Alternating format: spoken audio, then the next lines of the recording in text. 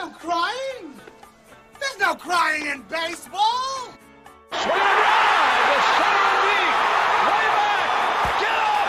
Get up. Get out of here. It's gone for Ryan Braun. On the ground, a chance here. Durham to Hardy to first. Hit time. Yes. The Brewers win. Yes. Sabathia. A complete game. And the Brewers beat the Cubs 3-1. The Brewers are moving on a base hit by Nigel Morgan. He's being mobbed. And a shot in the left center field. The game is tied. Gavins in. Here comes Kane. Rounding third. Relay. Brewers win. Brewers win. The MVP. We are card counters at the blackjack table. We're going to turn the odds on the casino. What's up, friends? Welcome to episode number 10 of Terrace Talk. And we're officially underway, the grind, the marathon, 162 games. We're 3 down, boys. Lot of things to take away from this weekend. Some exciting baseball. Some of the same warts showed up the last couple days, and some electric performances from, we're going to lead it off with the story of the weekend. It came in a loss. Corbin Burnes, absolutely filthy, kind of establishing himself as an ace. I mean, you had the likes of Jeff Passan, pitching ninja was all over him again. Mike Petriello, Ken Rosenthal. I mean, I don't know. We retreated all of them, but Corbin is gaining that national attention. So how are we feeling, boys? Big first weekend on the books. Corbin dominated. We got to see it live. How's it going? Yeah, boss, you're the kind of the leader of the Corbin Burnes train, so I'll let you take a stab at this first before I give my take. Yeah, I mean, dude was fun to watch. I mean, we were sitting kind of on the side. We were all at the game, the Corbin Burnes game. So we were sitting on the side and we couldn't really see the action on those cutters and sliders and two-seamers. But he was just racking up the Ks at just like a ferocious rate. Like, I mean, we kind of looked at each other during the game. We were like, wow, it's the 6th inning already. And both teams had no hits. I mean, Barrios was on his game as well. But Burnes, man, that dude's going to be fun to watch every 5th day. I mean, he's kind of one of those guys like prime time Ben Sheets, prime Giovanni, prime. I think saying prime Giovanni is disrespectful to what Corbin Burnes could be, to be honest. Yeah, no, what I'm getting at is like when those dudes are on the hill, they always have like that no-hitter vibe when you get to the park. You're like, we could see a no-hitter today. You know what I mean? Yeah. No, I got what you're going with, because I like the Ben Sheets comparison because he had some filthy years himself. Yeah, man, he's it's really cool. It's a homegrown potential Cy Young Award winner for the next 5 years while he's under contract. And it's freaking sick, man. I mean, 30 times a year, if he's healthy, seeing him, it's a pleasure, absolute pleasure. I want to start this by saying that I think there are 3 places that are probably the hardest places to understand what happens in between closed doors. The first is Area 51. The second is the Pentagon. And the third is David Stern's pitching lab, because whatever he did with Corbin Burnes, it is just absolutely jaw-dropping. I mean, we were there in person and you kind of just see him going in and you see bats missing him by a foot, 2 feet. And you don't really, when you're in person, especially when you're sitting on the sides, you don't really see the movement. But as, the diehards we're following the game on Twitter, on Gamecast, and you see the pitches that are being televised. And it's just like Corbin's throwing 98-mile-an-hour sinkers to back up with a 96, 97-mile-an-hour cutter. Then he's throwing 91-mile-an-hour changeups. And now he's trusting a 80, 81-mile-an-hour curveball. That is from a ceiling perspective, the DeGrom Scherzers of the National League. And I'm overhyped and maybe we don't see this Corbin all year, but I am very certain that the Brewers now have a perennial Cy Young candidate for as long as he's in Milwaukee. And this is something that we touched on in the spring where his ceiling was much higher than Woodruff's. That is exactly what we saw on Saturday. Barros probably outpitched him because he didn't give up a hit and didn't give up a run. Corbin made one mistake to Buxton. I'll even say I don't even know if that was a mistake. That was on the outside of the plate. Yeah. It's That was like lower left quadrant cutter, and Buxton was just looking there. But either way, I mean, it's on his line and things like that. So, it's just I was so and Barros had good stuff too, but I was still, and could be biased, but I was in jaw drop as to the movement that Corbin was throwing, the mixing of his pitches, and it is just me. I can't wait until his next start. I mean, we have a lot of rotation arms that I get excited for, but it's just like you can fast forward to Corbin's next start for me. Yeah, he's facing Adam Wainwright on Thursday for those that are interested. So circle that one. That's a 3:15 start on Thursday afternoon against Wainwright. So just so everyone's fully aware and, make that appointment television on a weekly basis. That's for sure. So had to jump right to Saturday to start. We'll be closely paying attention to the progression of Corbin Burnes' career as we weren't the first ones on it, but if actually, you know what, Mitch L, you were the first one on it. You tweeted on draft day, so I don't know how many more. It's my pinned tweet, and it's going to be like bannered at my funeral. So yeah, I don't know why I was downplaying that so much. We were both pretty early on that. Right. And even though some people wanted to trade him away because we had Alec Bettinger and Dylan File on the team, thankfully the Brewers front office isn't writing for a Brewer blog of sort.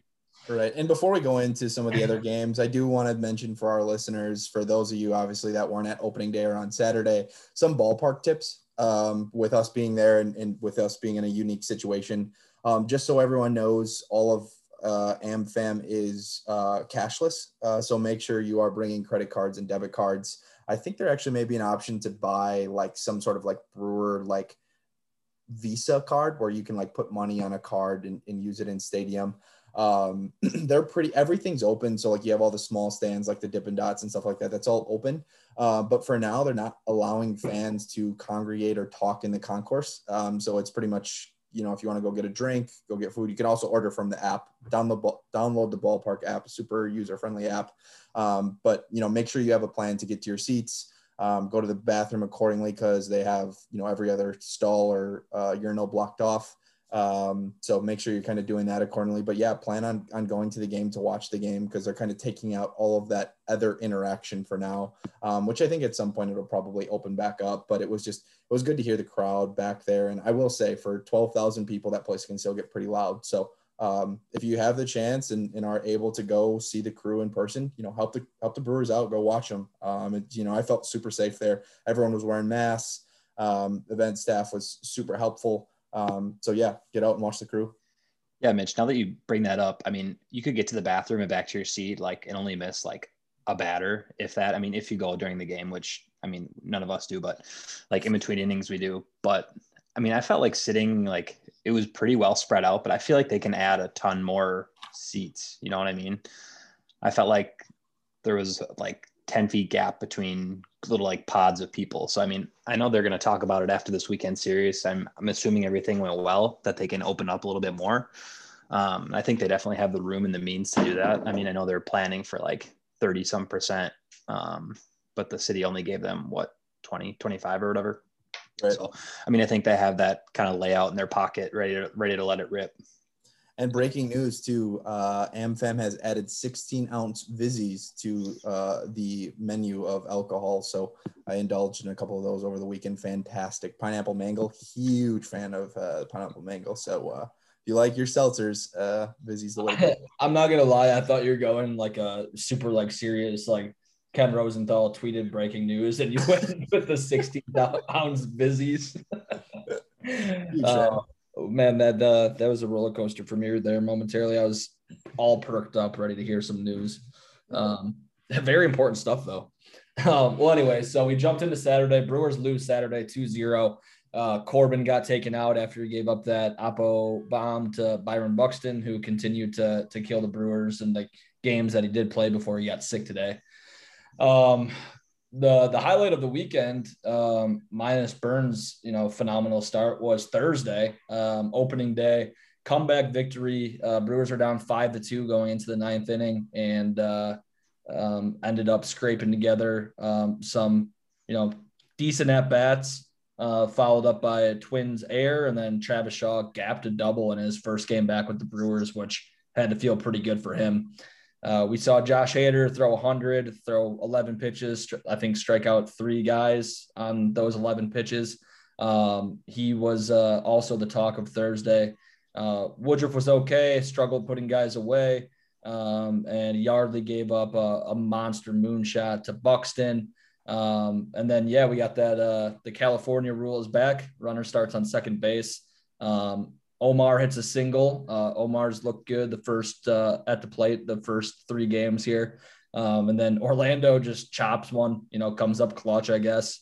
At least he didn't strike out like we saw a lot this weekend. He put the ball in play, and good things happen when you put the ball in play. Locane got a good jump, and he scored from third, and had a fun opening day at AmFam. So what were your boys' takeaway on opening day? It was really cool to see the mayor, Mitch, your boy, come up clutch in a couple different at-bats in his first game back with the Brewers.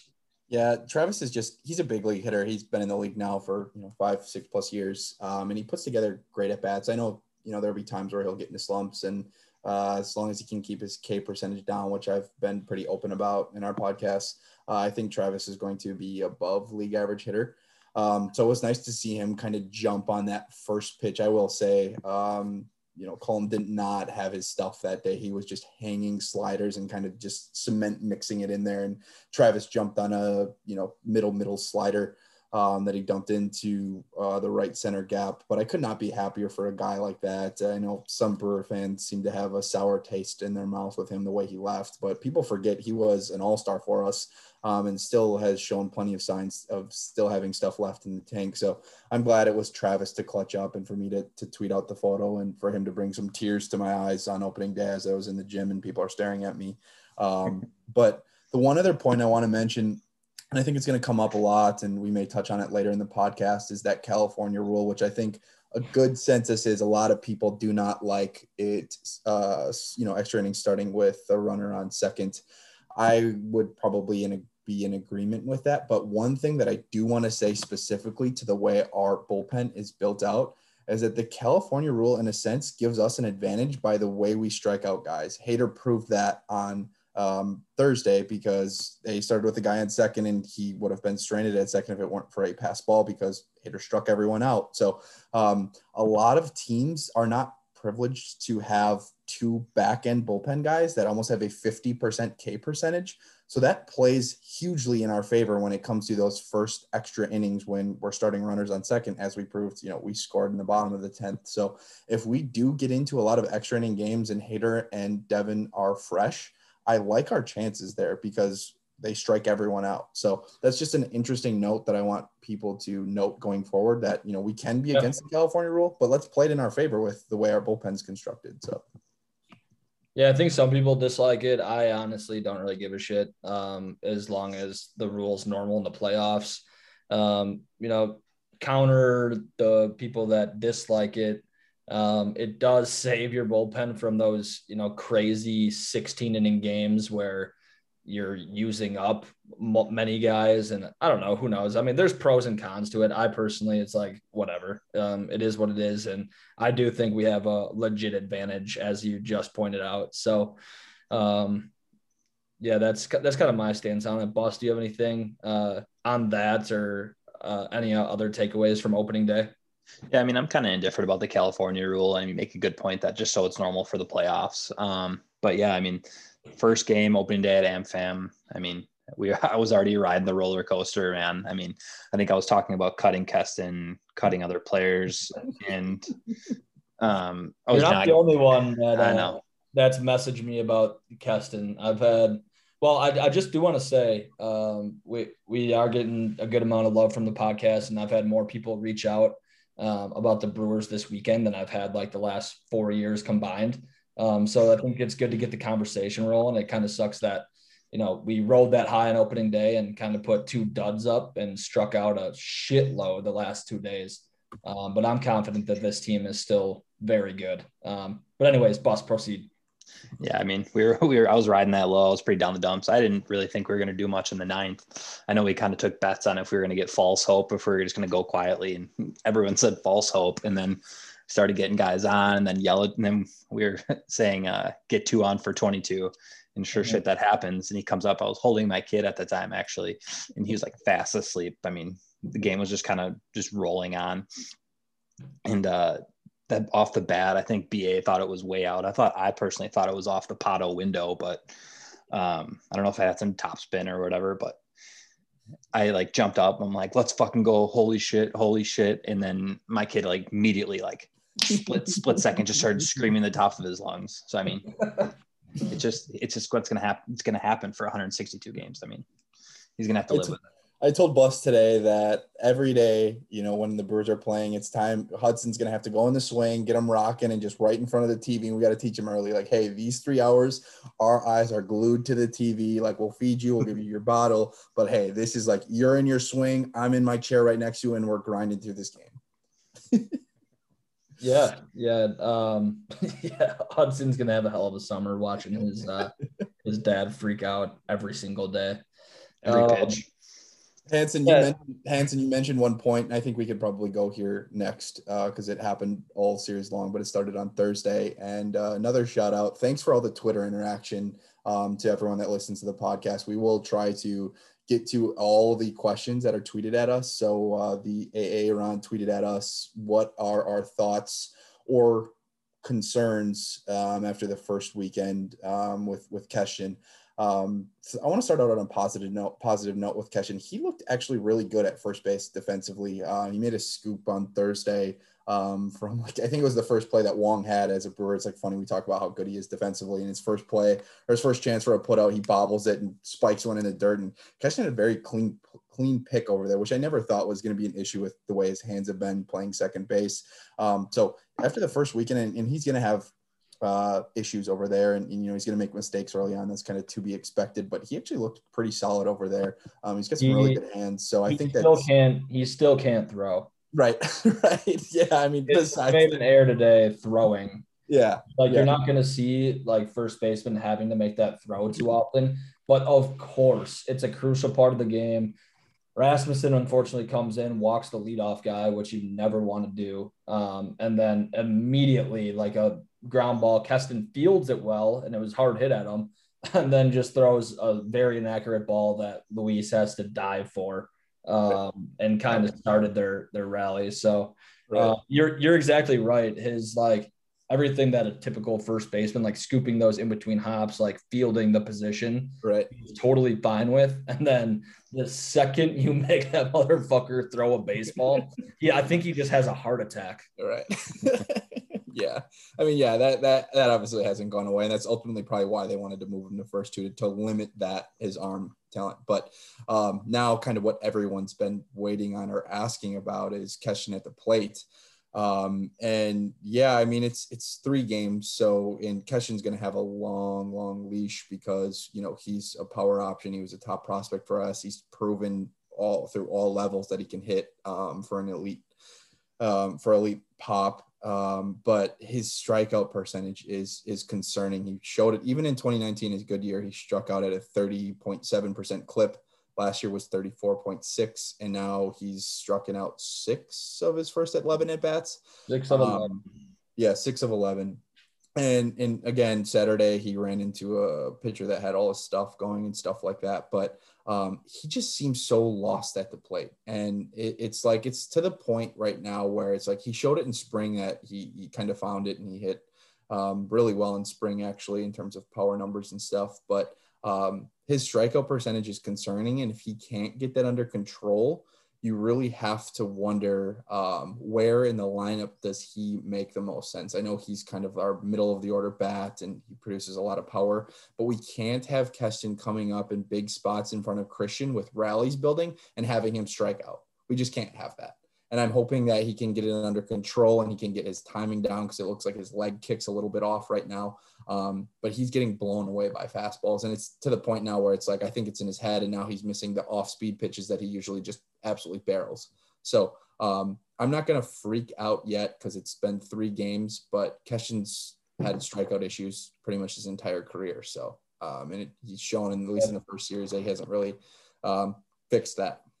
I mean, he's kind of one of those guys that he'll go through these stretches where he'll punch out a bunch, but then he'll carry the Brewers for a week or 2 weeks. And like, he'll have like 6 bombs in a 2-week span. He'll just be barreling everything. I mean, he did face Barrios and Maeda first 2 games. I mean, they both made the whole entire Brewers lineup look stupid, but hit a couple balls hard today. That ball down the third base line, I think it was fair. I don't know about you. I mean, watching that replay, I thought it was right over the bag. Of course, CB Buckner doing us dirty again, but I'm not too worried about it yet. I mean, he'll figure it out. He's a professional. I mean, everyone's punching out a bunch right now.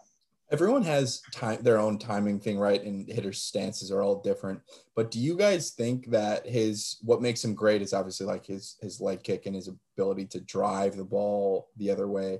But do you guys think that that's also like his biggest weakness too? Is that like you just see it almost looks like he just like there were times on Saturday where his like front leg wouldn't even plant before he was already like it was already going to be a strikeout because the catcher was already like closing his glove.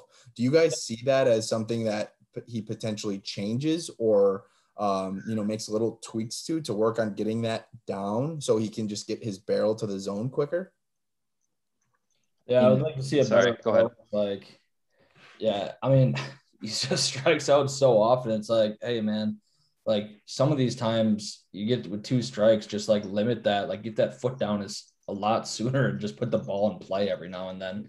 Right. I know like we switch him to first base. You're expecting him to hit doubles, hit, extra bases, home runs, drive in those runs. And yeah, you're just not seeing it. And him in the 2-hole makes 0 sense. I hope that changes. I would like to see him, in this Cubs series hitting like the 5 or 6 hole for a few games, like move him down, ease up the pressure, like put Urias or JBJ in the 2-hole for a couple nights or Avi. I don't care. Just move him down to ease the pressure and let him rake a little bit and get his confidence up. I was going to say, who's your guy's ideal 2-hitter? Because I think we're all in agreement that Keston doesn't make any sense in the 2 spot, the way he strikes out, especially you don't want that in front of Christian. Who's your ideal, with the way the roster is currently constructed, who's your ideal 2-hitter? Man, I like Luis. I mean, he impressed me today. He had a double, right? A double, and he had 2 really good at-bats where he worked like 7-8 pitches and walks. I mean, if he's going to put the ball in play and see those pitches and spray the ball all over the yard, I mean, that's like you like his ceiling being in that 2-hole. Right. Contact wise, for sure. They tried Travis there on, was it Saturday? I don't mind that. I like him. He sees pitches. He puts together solid at bats. Like, I just need someone with a better OBP and a lower strikeout percentage than Keston Hiura in my 2-hole.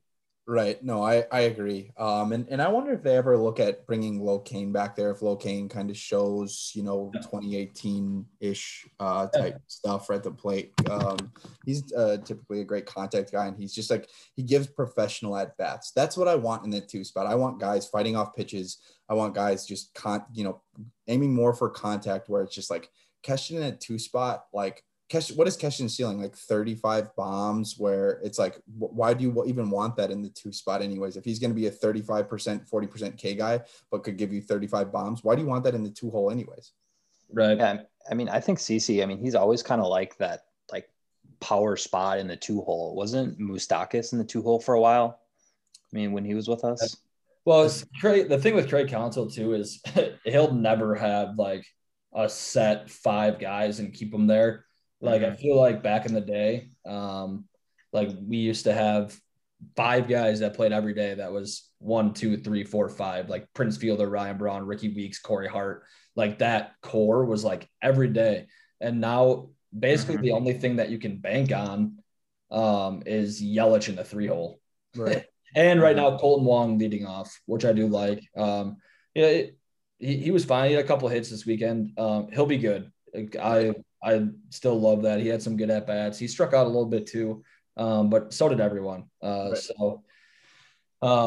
Yeah, basically right now the regulars is Yelich at 3, Wong at leadoff, and Hiura has been 2 games in the 2-hole and 1 game in the 4-hole, if I'm not mistaken. Right. So, yeah, it is what it is. We're hoping for a big week for Keston. 3 games against Cubs, 3 against the Cardinals. So we're going to need some production out of him for sure. Favorable pitching matchups in those first 2 games, I would say, too, from a Chicago standpoint. And we're missing Flaherty. Oh, that's awesome. Yeah, so we're missing Flaherty, and if anyone's paid attention around the Central, the Cardinals got shack-nazzled. They got fucking beat around the yard, like 12 runs, 11 runs, and their pitching staff is underwhelming, dude. Yeah. I don't know if this is where we want to jump in. We might save it for a little bit. Do you guys have any other takeaways? We kind of touched on today's game a little bit. Mitchell, do you want to talk about Hauser's start and what you liked from him today? Yeah. I said the train for the Hauser hype train left at 1:10 today. So I hope everyone bought their tickets, because if you don't, I'm not giving you an extra one. We're out of tickets. We've left. Today was a day that I was incredibly pleased with, because I felt like Hauser didn't have his command that he usually did, but he still pitched I would say incredibly well. The thing about Hauser is on days like this, he's not going to get a lot of strikeouts. He's not a big strikeout pitcher to begin with. But the movement that he presents on all of his pitches causes him to miss a lot of barrels, especially with the way we are now defensively with, the additions of Wong and Jackie Bradley Jr. is ultimately why I think Hauser is going to have a good year. And I felt like that today, where Hauser didn't have his elite stuff, yet he only gave up 2 runs. So if we are going to get essentially, I know he didn't hit 6 innings for the quality start thing, but if Hauser is going to consistently on his, I would say, C stuff, give us 2 to 3 runs, like wait until Hauser starts locating all those pitches and is able to, get ahead in counts. That's one of Hauser's biggest problems is he gets behind in counts, he gets down 1-0, 2-0, then he has to get me over fastballs, and that's usually when he gets hit. But when Hauser starts kind of finding that groove, that's where I kind of am starting to, or why I was, talking about the hype train leaving. So it was good to see him on a day where he didn't have his stuff. He still pitched.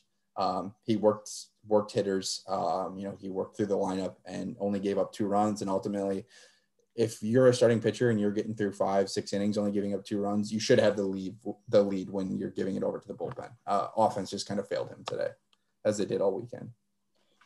Yeah, the offense was particularly frustrating today. When we saw the first few matchups, we knew that Thursday and Saturday were going to be grinded out type of games. If we wanted to split those, we ultimately did. And then we kind of circled Pineda as a guy who had a rough spring, didn't really throw a whole lot, hasn't really been a top tier pitcher, and kind of just like he's a big presence on the mound, but he doesn't have electric stuff. Kind of circled this one as like a get right day.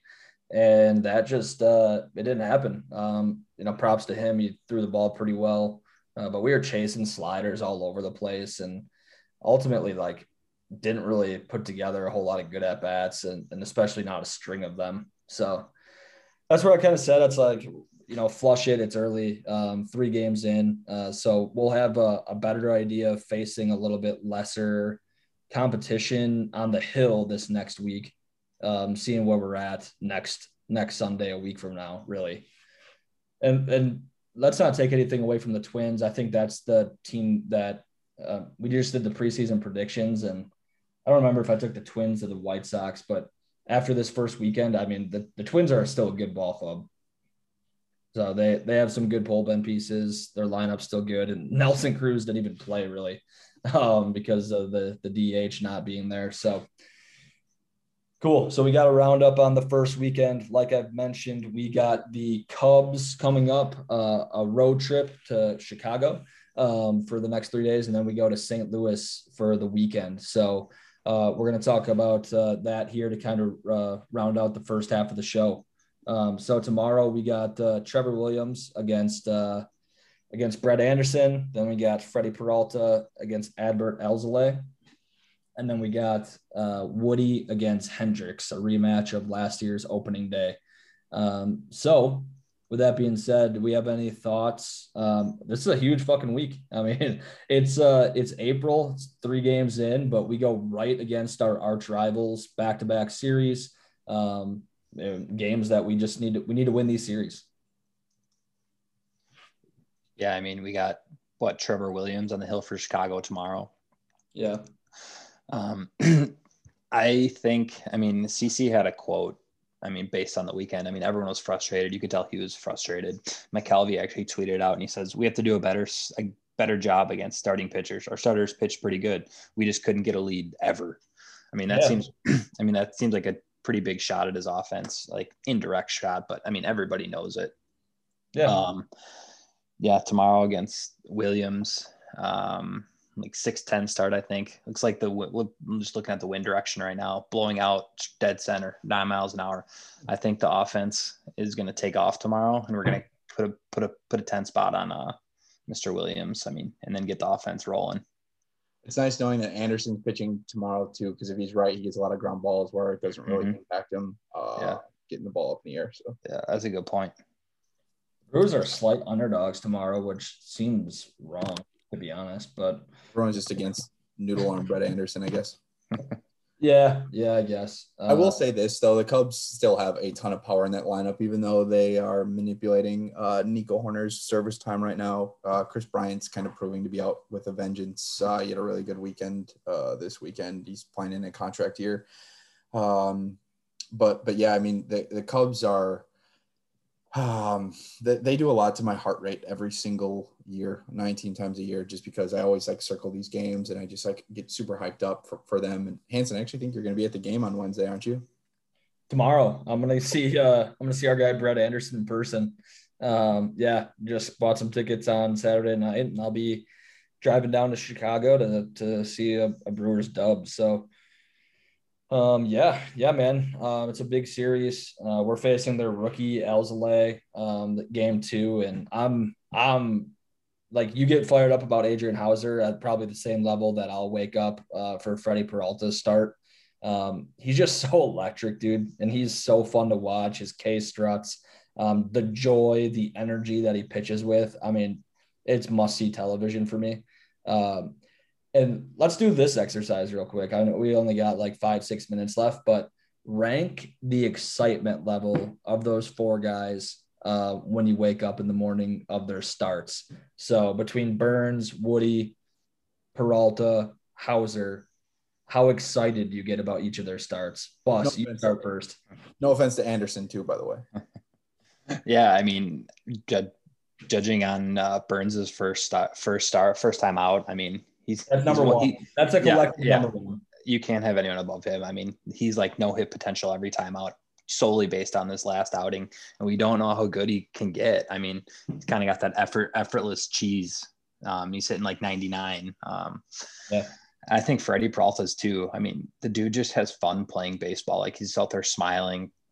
He'll throw a nasty pitch and they'll call it a ball, and he'll just like laugh and like be like, nice call ump. Yeah. But when he gets that lather on his chest and on his arms, you know it's go time for him.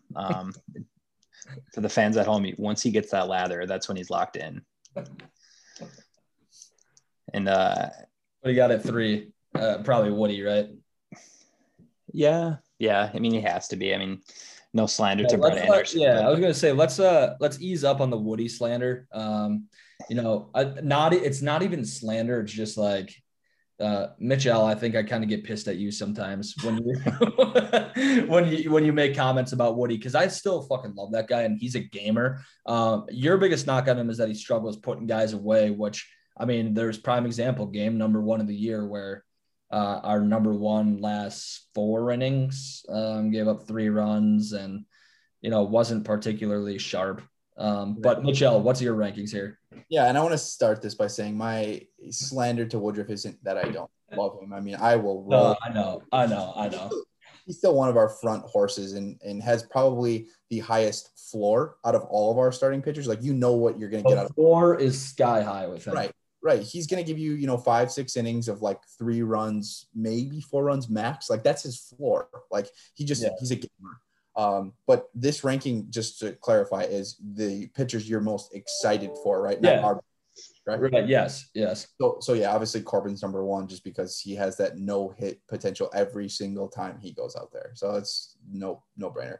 Yep. The leader and the conductor of the Adrian Hauser hype You're a train. Hauser guy, man. I have to put Hauser number 2. Like, what kind of? I cannot get there. Listen, I'm gonna be real with you right now. I'm trying to get there, and you probably sensed it with some of my tone and the messages in the first inning. I'm on the train, but I'm hanging off of it. You're in one of the back carts. It's fine. Yeah, man. I do want to get there. I really do. But sometimes I don't know. The lack of the strikeout stuff, but I know his game is pitching to contact and the power sinker. But yeah, I hope you're right on him. I really do. Right. No, and that's ultimately why he's number 2, just because it's like I've been on him since pretty much we got him from Houston. So he's my number 2. Freddie is number 3, just because you said you can see like his passion and his enjoyment on his face. And that's not a knock to people that don't share that. It's just like you watch him play and you're like, wow, there's, a person out there that's absolutely loving what he's doing. So Freddie's number 3. Yeah. And to no knock, and, Woodruff is by far our second best pitcher, highest floor pitcher. He's just number 4 for me. Yeah, that's fair. Corbin's number 1 for me. Woody is still in that 2 spot. I still think Woody is a top-notch MLB pitcher, and that showed up in some of the biggest moments. Freddie is a close 3rd, and Hauser is a distant 4th, but he's still in the excitement level. So that's just where we're at personally. It's good to have some conversation and some disagreements on. We don't have to be in 100% cahoots about everything. So it's good to have some conversation where we're not exactly on the same page. Cool. Let's go over the Cardinals pitching matchups real quick. We got Wainwright and Corbin on Thursday. Is this another day off on Friday type deal? I think so. We have off a lot of Fridays in April. That should be illegal. Right. It is. What's up with that, man? Friday days off. Interesting. Yeah, off this Friday too. They don't even have their probables up. So, I'm assuming whoever started game 3 will match up against Hauser and then so forth. So do the math. I don't know. I'm not scared of anyone minus Flaherty, and we're missing him. So I'm never saying I'm not afraid of anyone ever again. Side note. Yeah. As I wasn't afraid of Berrios or Buxton. So we're done with being not afraid of people. We're afraid of everyone. All right, boys. Well, the second half of the podcast, I think some of our fans will enjoy, hopefully all of them, but we have a couple of friends on, one a diehard fan and one that's kind of rejoining, watching the Brewers after a couple year hiatus, and just brought some good questions and conversation to the table. So hope everyone enjoys that, and we'll see you guys next Sunday, and go Brewers. Big week. Let's cook. Let's fucking go. Let's cook.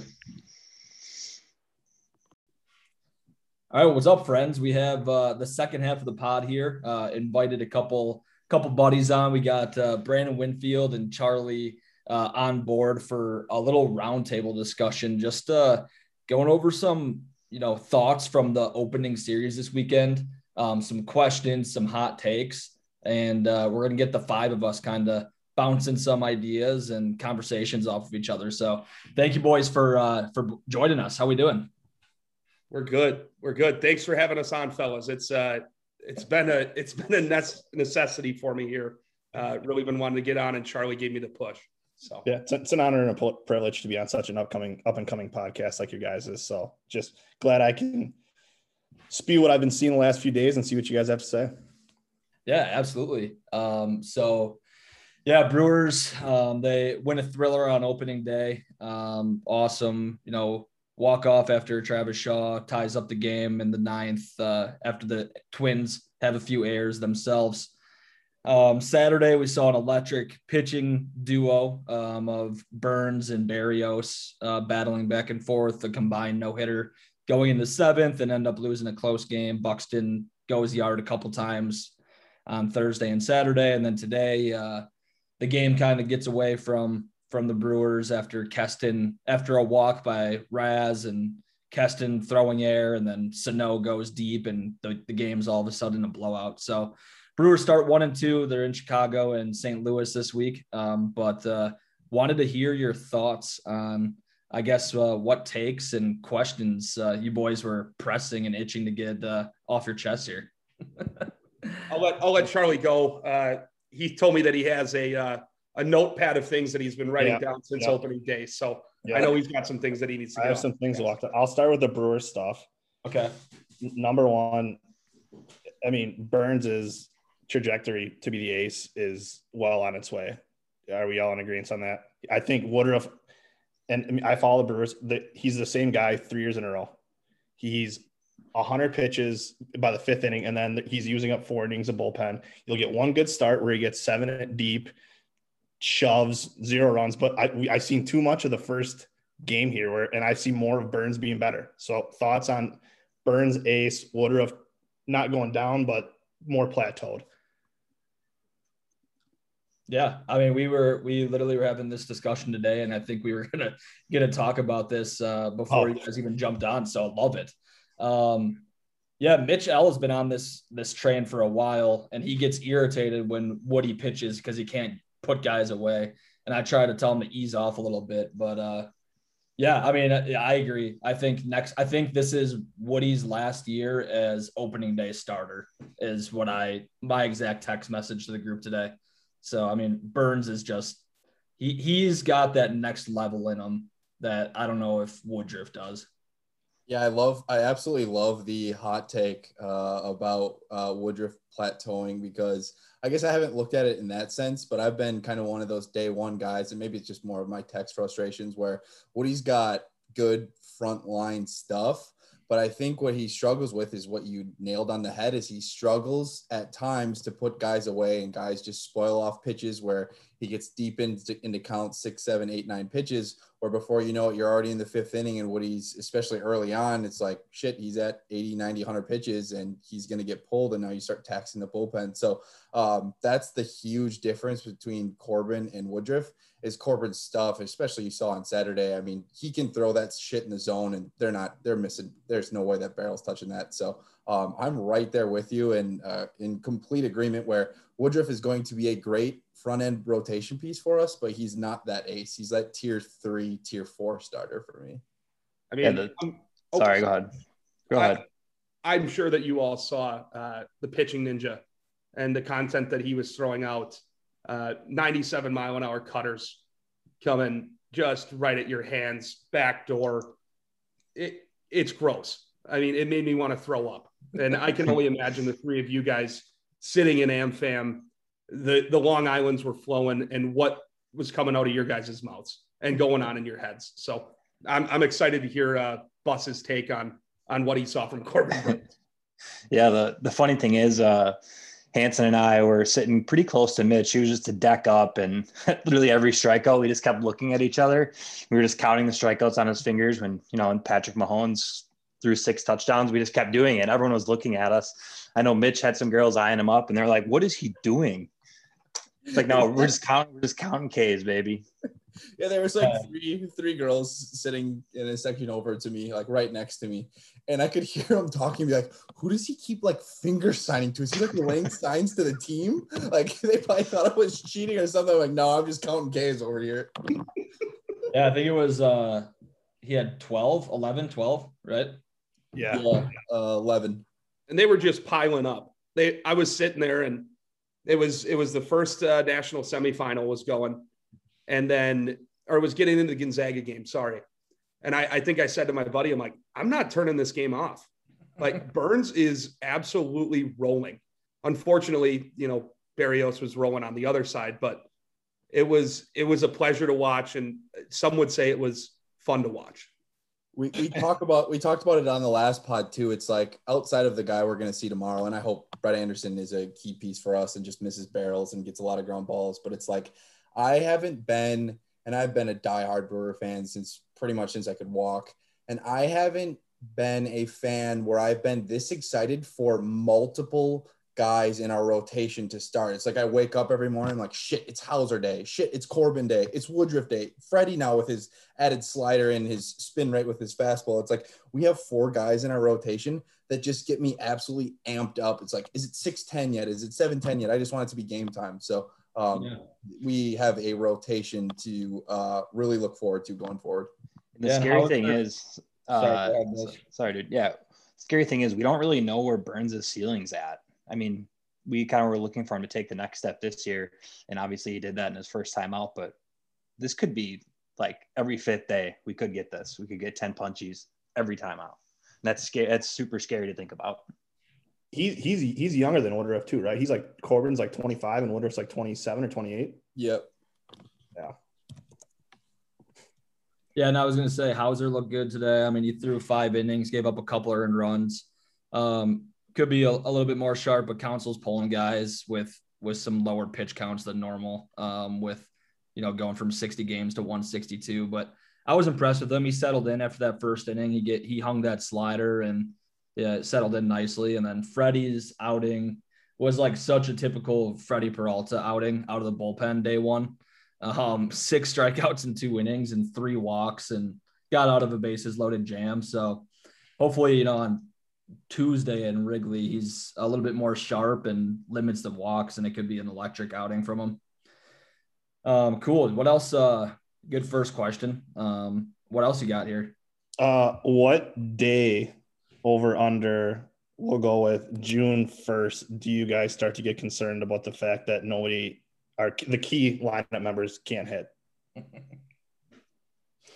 Well, that's assuming that Keston Hiura is striking out every at bat until June, and Yelich has a 50% K rate through June as well. They couldn't really hit last year either, and I'm starting to get a little worried that Hiura, Yelich, and those guys are. This is a long slump. The Yelich thing is kind of weird too. He hasn't been opening day. He was hit a couple lasers, and then he had that hit today that was like more so like a routine ground ball, like that just found a hole in the shift. But he's striking out a lot too. He has 6 strikeouts. Keston has 6 strikeouts. So, I mean, it's not ideal. Keston worries me a lot more than Yelich does. Obviously, I was just about to say that. I think you gotta. I'm the biggest Christian Yelich fan. I mean, my cat's name is Yelly after the MVP. So the slander on Yelich's name, I've heard it since. It's not slander. I want him to be good. Okay. The comments, the questions, the concerns. I'm not too worried. The guy's a professional baseball player. He's a pro. He's a pro's pro. He's going to get it done. You'll see it happen. What needs to happen, though, is he needs some help around him. He can't go up there with Keston Hiura striking out, not putting a ball in play, and then, hey, Yelly, we need you to do it every time. That's my thoughts. I texted Hanson today. Is Keston broken? He looks broken, and I don't mean to be Mr. Overreacting after 3 games, but the strikeout numbers are there. It scares me. That's my take. I don't know. Yeah, no, I'm right on board with that, and that was a key conversation point we had all weekend. And like you said, it was 3 games this weekend, especially one of the days. I mean, you have to tip your cap to Barros on Saturday. The dude had his stuff, and everyone was striking out. I think 4 of Yelich's strikeouts came on Saturday. So I think that day was a little bit of an anomaly for our team. But if there is one guy that I am concerned with, or I think everyone's concerned with, is Keston. I mean, he kind of always had that problem coming up through the minors. It wasn't as bad as what it is now. He kind of broke onto the scene right away in 2019 and kept it under control. But last year it kind of ballooned. And it's just like the biggest thing for me, there's 2 takeaways from this weekend. The first one was it looks like his leg kick, his timing thing is so off. And I don't know if I noticed it last year or in 2019, but they always say that he's a great off-speed hitter, maybe the best off-speed hitter on the team, but he really struggles with the fastball. And it looks like at times that he can't even get his leg down by the time that the ball is already almost to the catcher's mitt. So there's no chance he's going to get a swing on it. And there was times, I think, on Saturday, I made a comment to the guys. I'm like, I think he swung when the catcher was squeezing his mitt. So that's the concern for me. And the second part that I thought was interesting was, and CC's a genius, and I love the way that our baseball ops team kind of just let CC take the reins and the roster they built him. But the interesting thing for me is putting Keston in front of Christian doesn't make too much sense because he's a huge strikeout guy with huge pop. So it's like either Keston's going to hit a bomb and Christian's going to come up with no one on base, or Keston's going to strike out and Christian's still coming up with no one on base. So it's just, I feel more comfortable, especially with Keston struggling, if we move him down in the order and we bring up a guy like Urias or, you know, I kind of like Travis Shaw there because he's got great plate discipline. I don't know if he gets on base enough at this point in his career, but someone that can just consistently put the ball in play, and hopefully we get some good BAP so Christian can have opportunities to drive guys in. Yeah, Keston in the 2-hole doesn't make any sense. I mean, each time he's been put there, we've made comments immediately. Is like, what the hell is this? Right. And it worries me because he needs to mash. I mean, moving him from second base to first base, like he needs to be a cleanup 5-hole hitter for the next like 5 years for the Brewers if their offense is ever going to take the next step. Because he's, you know, your number one pick. We struck out Corey Ray as irrelevant in the system. Like there's that gap where like you need Keston Hiura to be an elite bat. And because we don't have third baseman in the system, we don't have first baseman in the system. So Keston's kind of there, and it's his spot. I mean, he's going to have a long ass leash there. So hopefully the Keston of which he hit 2 oppo bombs against Walker Buehler in the span of like 30 minutes comes out this week here. Yeah. And let's not forget that too. I mean, 2 oppo bombs off of Walker Buehler, the guy can hit. Okay. Yeah. We're not saying that he can't hit, but you know, unless we're bringing up Mr. T-Rat, my guy, we got to hit. Okay. Who's Mr. T? Tyrone Taylor. Is he like a center fielder prospect for him? Yeah, he's been on the Timber Rattlers for a long time, and I don't even know if you would consider him a prospect. He's 28. Yeah, he's good enough to be on a major league team. I mean, you know who's swung the bat well in his 3 pinch hit appearances is Billy McKinney.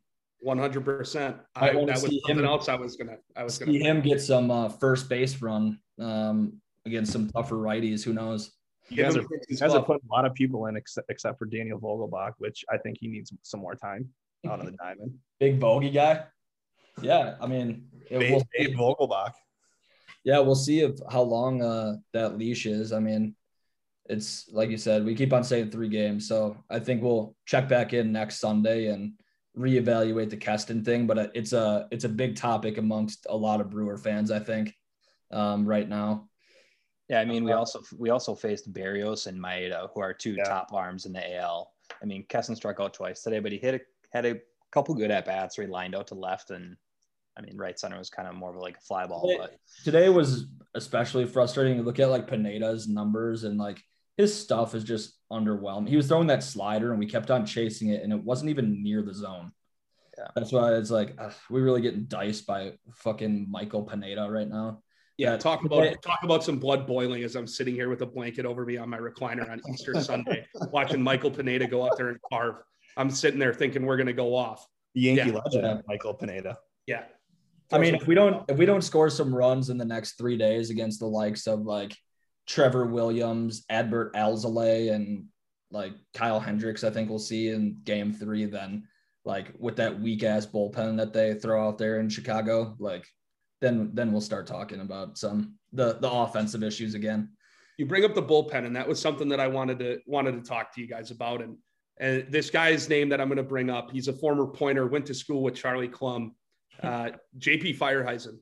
And Charlie and I were texting a little bit about this. And to Charlie's credit, he said, is he going to get some run in some high leverage spots? I might have been a Debbie Downer and said, no, I don't think he's a guy that you're going to see out there in a game that we're winning.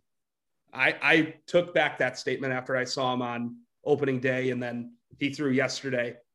I'm all in on the hype train. I think Yardley is a bum. I think that any innings that is going to go to Yardley in a high leverage position should go straight to the Pointer, to the Wisconsin kid, to the Wisconsin Rapids rafter, JP Feierheisen. I want your takes on it, and I want it now. I'll take the first stab at this, Hanson. I'm right there with you on Yardley. the sidearm kind of deceiving type relievers have such a short life. I mean, relievers in general, for the most part, have a short shelf life. The sidearm kind of mid 80s try to deceive you have even a shorter life. So yeah, I think the success that we saw from Yardley last year was short-lived. And I think I even mentioned this on the last pod that the first reliever to kind of get yanked out of the bullpen would be Yardley. He kind of lived up to that on opening day. But the second point, the JP point, it's funny that you mentioned him because I remember specifically when we called him up last year and I was just like, hey, he's a great story. And I think it was probably nerves. Like, you know, he kind of was finally breaking through. He's pitching for his hometown team and he was like spiking sliders in the grass. And I'm like, dude, like, it's a great story and all, but like, does this guy really have it? And then his 2 innings that he's pitched this weekend, I'm like, holy crap. Like, is this like David's lab again? Is this like this another power pen arm that we have? So I would not be shocked at all if he's kind of like last year's top end in a sense, not from like an indie ball perspective, but that like no name reliever that we have that starts being leveraged in big time roles. If there's a bullpen guy that's shown it after the first 3 games, it's definitely JP. So I can't see why not, especially because we're going to need guys to step up. I mean, obviously Williams and Hader have the back end locked up, but then we have a lot of power arms that have great ceilings and great potential. We just need a guy to step up, and JP definitely can be that. Yeah, he's thrown 2 innings, got 3 strikeouts, 1 walk, no hits. Like Vinny Rottino, he's like doing some Brewer stuff nowadays. He had a tweet that was like, you know, under the radar nugget from opening day was how well he threw his fastball. That was a plus fastball with deception. Like he was impressed with his mound presence.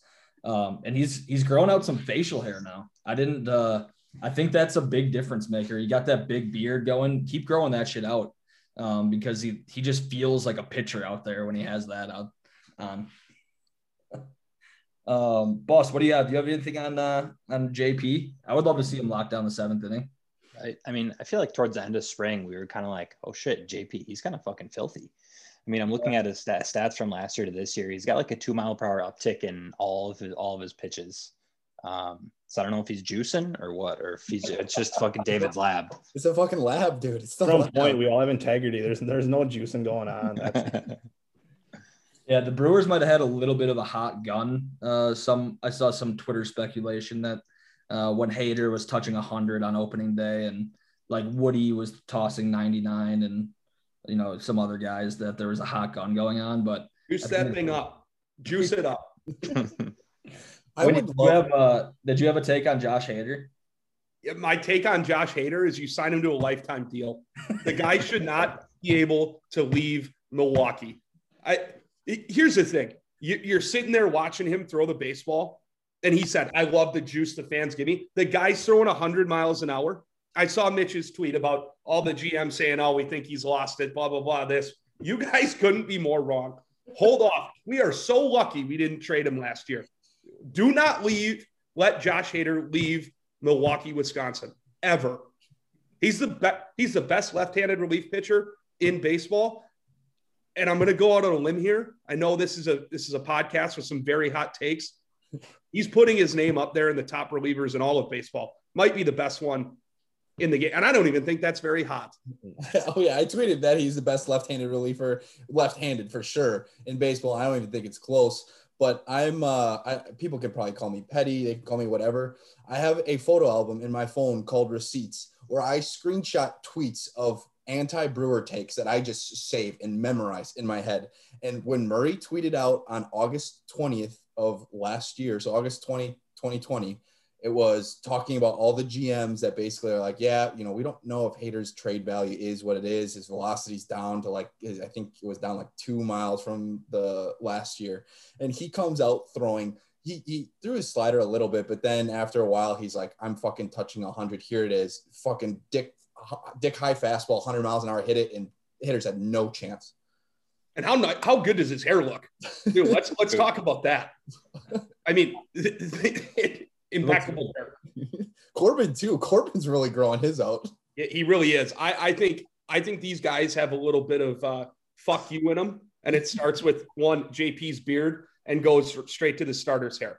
So, and you want to talk about a nice beard. I know you guys don't put out the videos on these podcasts, but Charlie Klum might have one of the nicest beards in the room.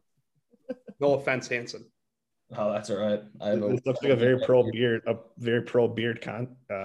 podcast you guys got. Oh yeah, absolutely. So the only two pitchers we didn't see this weekend were Devin Williams, because the Brewers didn't play with a lead at all. Not one inning was played with a lead. Opening day was a comeback. Like I said earlier, we had to come back with a couple errors and then a Travis Shaw double in the gap.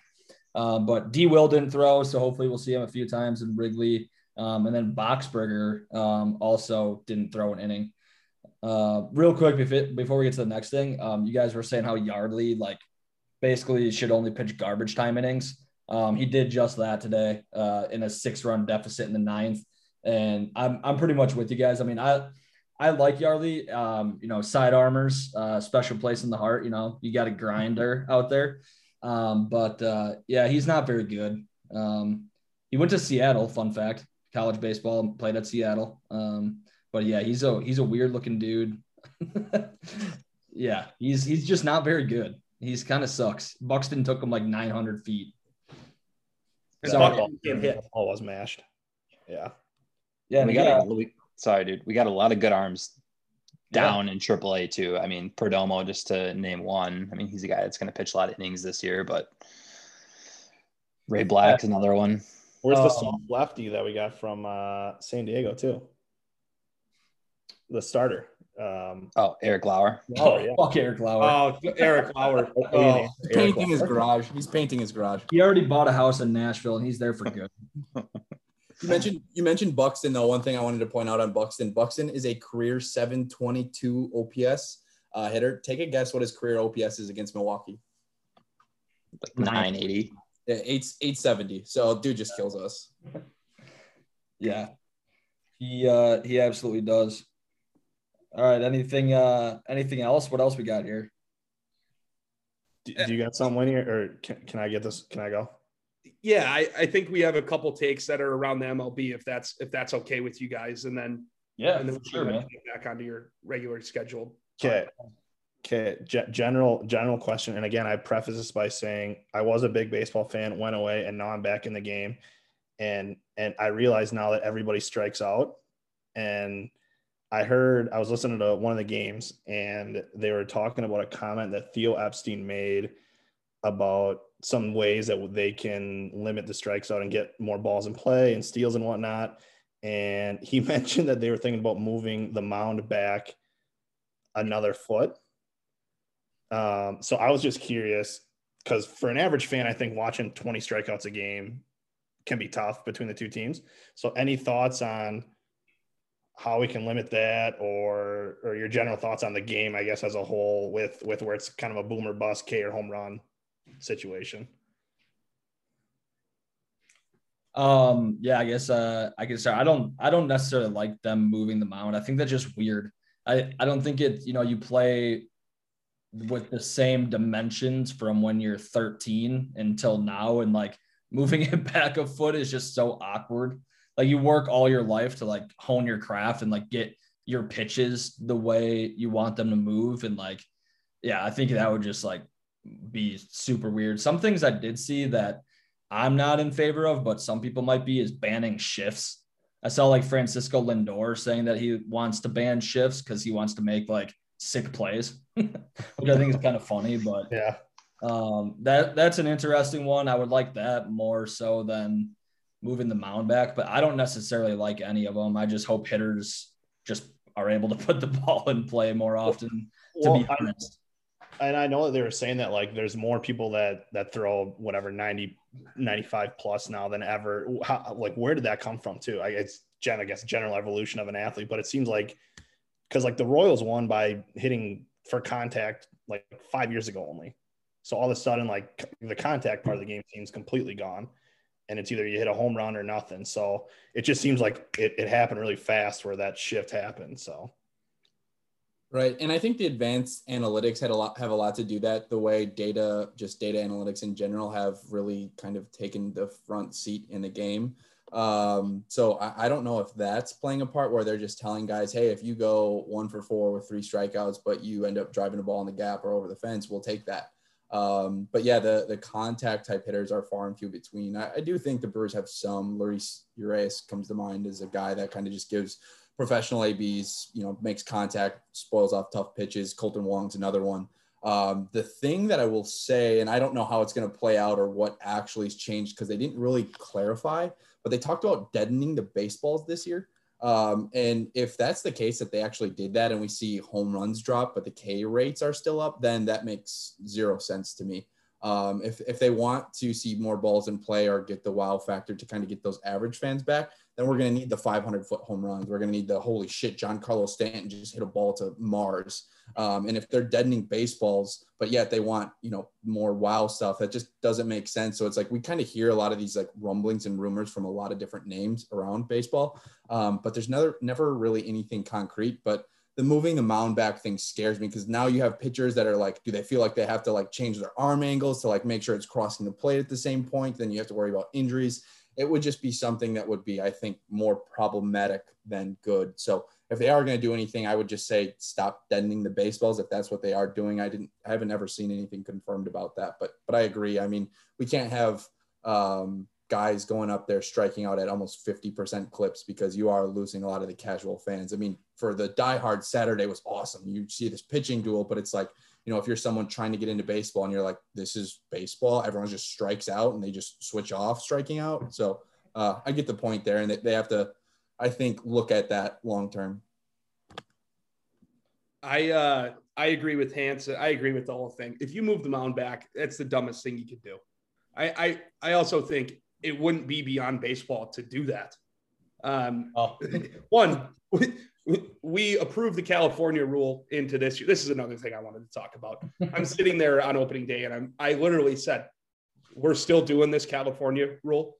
We're out here in Waukesha at the Five Diamonds playing Brad Henney's tournament. And I'm putting my last out on second base, telling Jimmy that he's got to hit a base hit to the right side, sack fly, get him in.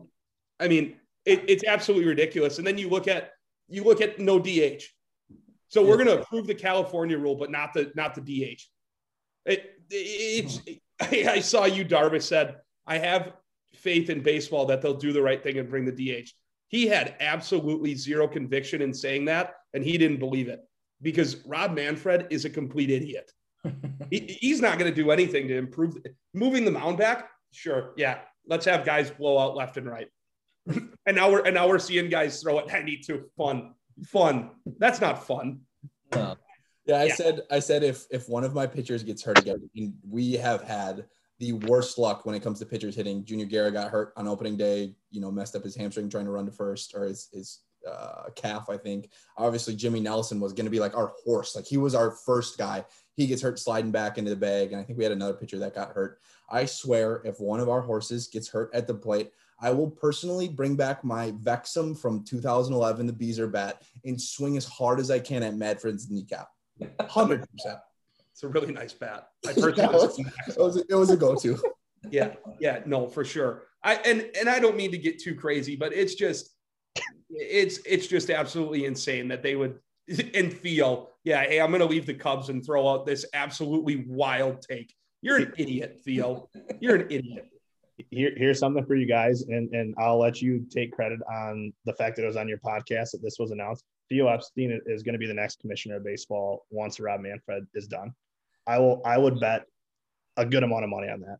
And then he's going to move the mound back a foot, and he's going to have injuries ridden throughout. Then you better hope he doesn't be commissioner. Yeah, that's your commissioner. I have a lot of takes on Theo just because it's like the dudes went to two places. And I know he broke curses, but like he went to two places with very deep pockets, did whatever he could to get them the World Series and left them in shitty situations, a shit ton of bad contracts, and just kind of like left them for dead for years. Like the Cubs were supposed to be this next dynasty team, and shit, they fucking are average team at best. The Red Sox are now they just got swept by the Orioles.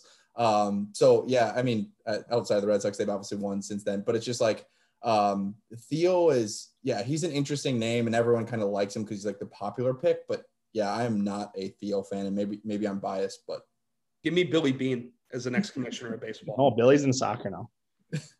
He's in soccer now. Sorry. I got one more, and then I'll let you guys go at it. Yeah, we got just a time warning. We got 2.5 minutes here, so and then it cuts off. Yeah. We're, like I said last pod, we're pours, and we got Zoom time limits per session. And if you guys got stuff, fire away. I got nothing more. No, we got 2 minutes. So you tell me what you want to talk about, Charlie. I just want to know, how soon is too soon to fire Tony La Russa, and are the White Sox the most unorganized, unprepared team in baseball? Because I would like to start this. I had decent amount of money on the White Sox, and I watched Luis Robert have a ball bounce off of his head on Saturday. Correct. I would like to piggyback off of that very quickly. I have a friend and an acquaintance that like the White Sox. We talked a little bit about it. Apparently Robert is the best player that we're ever going to see in our lives. False. He had a Jose Canseco ball off of his forehead. In shallow center, not even the fence. I wish he would have gone over the fence. He deserves it. He's a bum. But I'm sitting here watching the White Sox and the Angels. We have the Angels over 4.5 runs and the money line on the Angels, because I'm thinking that the White Sox are going to make 5 errors and they're going to lose the game. They can score as many runs as they want. Balls are going in between their legs. They're bouncing off their heads. They're a top 5 team in baseball? Absolutely not. Absolutely ridiculous take. It's absolutely terrible. I hope the Twins win the Central and the White Sox fans can go cry with the rest of Chicago. I love that. And that is an electric way to finish this roundtable. And boys, this was fun. And we should do this a lot more often, to be honest. So appreciate you guys coming on. Yeah, when you want the average fan on to give you some takes, I'm always here. So let me know when you need me. Looking forward to hearing the pod drop. Any word on when it's going to drop? Probably tomorrow morning. Fantastic. Tomorrow morning. All right. Take care, gentlemen. Thanks, guys. Nobody on the road, nobody on the beach.